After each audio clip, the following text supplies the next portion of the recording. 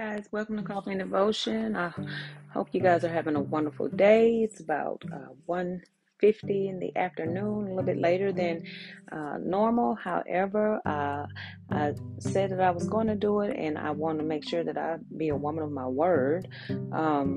So I want to come on today and talk to you guys, and hopefully I can encourage, empower, uplift, inspire someone out there today that's needing to hear this. If you are just now hearing this message, then I pray that it has found you at the right time when you need it, and if something has been said and or done that has pricked your heart and caused you to draw nearer to the Father and strengthen your relationship.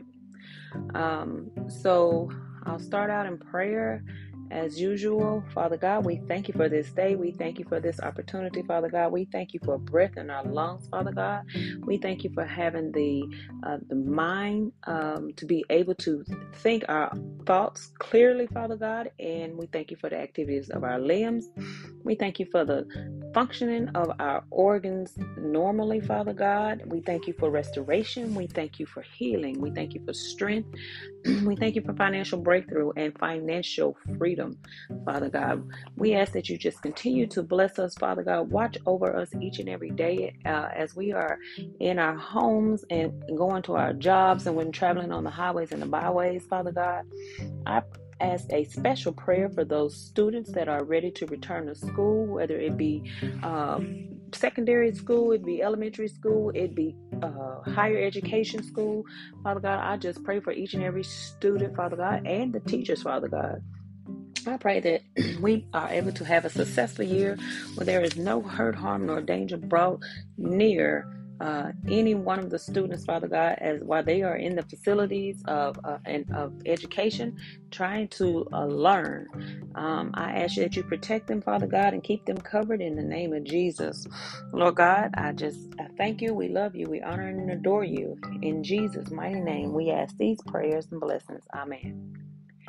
All right, guys. So today I want to talk about I found myself going through a situation here not too long ago. Actually, I'm still in it. However, I think I'm on the other side of it, and things are getting better and looking brighter. I can almost see the light at the end of the tunnel. But I had lost myself. Let me say it that way. I had lost myself. I had lost hope. I had lost confidence. Self-esteem was low. Everything was pretty much gone downhill and gone south. And I had to take some time to learn to deal with me, love me, focus on me, not in a selfish way, but because I kind of lost myself in my marriage. And so I took a cruise. I took a solo cruise, my first cruise ever. I've always wanted to take one. And I took this cruise and I said, I'm going to dedicate this first day of my cruise. It was only a 4-day cruise. But I said I was going to take the first day of this cruise and I was going to go by myself. And that first day I was going to dedicate it to the Lord. I wasn't going to come out of my room. I was going to stay in my room. I was going to get on the ship. And most people were probably going to be out celebrating, happy, drinking, exciting and things. But I was going to miss that day because the first day, all I wanted to do was talk with God. And I knew there would be no better place than out in the middle of the ocean as we're sailing. I'm in a room by myself. I'm secluded. And that's how God wants us. He wants us. He's a jealous God. You know, he wants us to live our lives, but he wants us to himself. And so I did that. And it was on April the 25th. April the 25th, I got on the ship. I got in my room. And the first thing I did was I didn't unpack my clothes or anything. I took my Bible out, laid it on the bed. I took my journal out, had my pen there, and I got on my knees and I started praying. And when I did that, God immediately gave me scripture, word, confirmation, and everything. So for the first 8 hours of my cruise, I was face down praying to Father God, just listening to him download me, correcting me, teaching me, showing me Yeah, it was amazing. But and I wrote notes down, of course, but out of all of that, y'all, he spoke these words to me. The antidote to your problem, Raquel, is faith. I'm like, what? I am thinking, I have faith. I know who my father is. I know who my source is. I love God. I do this, that, and the other, and I'm a Christian, but even though I was all those things, I still had lost my faith. And it took me until today for it to really settle down for me to understand. I I was doing all those things. I was loving the Lord. I was going through life. I was doing the right things, but my faith had been shattered. My and I didn't understand it. I believed, but I really and truly didn't believe, because when the fire got turned up in my life and the problems started happening, I didn't trust God to take care of it. I tried to take care of it on my own. And how many of you know, every time you try to take care of something that God has orchestrated and or ordained, that we're gonna fail. So he said the antidote to your problem, Raquel, is faith. And so I was like, okay. I looked, and I know what antidote is. I'm in the medical field, so I know you get an antidote for venom. If a person gets bit by a venomous snake or a spider or something, you give them the antidote so they won't die. Well, I said, all right. So the remedy or the cure for my problem is faith. But I have faith. I thought I had faith, but I had faith in man, not faith in God. And that's where I went wrong. I put my trust in people, family, husbands, friends, jobs, whatever, but not in God. It hadn't always been like that. And so he gave me several scriptures to go along with it, to match up with what he was saying. He told me several things. He told me that he had severed ties in certain situations and relationships and all these things. And it wasn't until I got back and like I said, now up until this point, to where I realized those things that he told me back on April the 25th are coming to manifestation now. So you guys, I really and truly want to talk to you about the significance of making sure we have faith, but not just faith. We have our faith in Christ Jesus and not man. We have to make sure that our faith is placed in the right person. We have person or Holy Spirit or Jesus Christ or God, and that we're not putting our faith in man, because man will let you down every time. You can't go through life without expecting.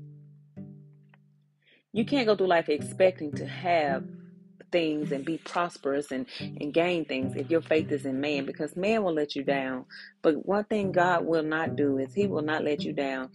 If he tells you something, then you can believe it. Take it to the bank, because it is exactly as he said it will be, and will be so. I don't know how he does it. I don't know why. We don't know how he do it, how he's going to do it, why he's going to do it, when he's going to do it. But if he tells you something, you can take it to the bank and know that it is in stone and solid, that God will do exactly what he said he will do. His word will never return to him void. So on all those promises that he has given you in the past, all those goals and dreams and desires that you have in the past that you have yet to achieve, and you're trying to figure out, well, why does it seem like I'm not going forward? Why does it seem like this is not happening? Why is if I plan for me and so to be able to get to this particular place, but God said, maybe God is saying, I don't want you in that place with so and so, because everywhere God is trying to take you, and myself included, some people just can't go with us. And so he has to sever the ties, and he has to detach you from those people. A lot of those are our loved ones. And hey, it is what it is. Who are we to argue with God? He is the potter, we are the clay. He formed us in his image. So he knows what's best for us. He sees all and he knows all. Those moments when we are shocked and confused, God already knows, before and after, what has transpired and what will transpire. So be mindful of how much faith and trust we are putting in people. Yes, we are supposed to love our family, love our husbands, love our children, but do not make the mistake like I did and put more trust in them than you do in God. Because in all honesty, they don't have a heaven or a hell to put you in, but He does. So know that when we are dealing with worldly things, worldly issues, our carnal minds, our carnal brains, our family, our friends, our loved ones, ourselves, if we don't have our hearts and minds set and focused on Jesus Christ, we don't need to be trusting in nothing that we see. We need to be trusting solely on what God is telling us. Because a lot of times we run across what we call smoke screens, or we run across distractions.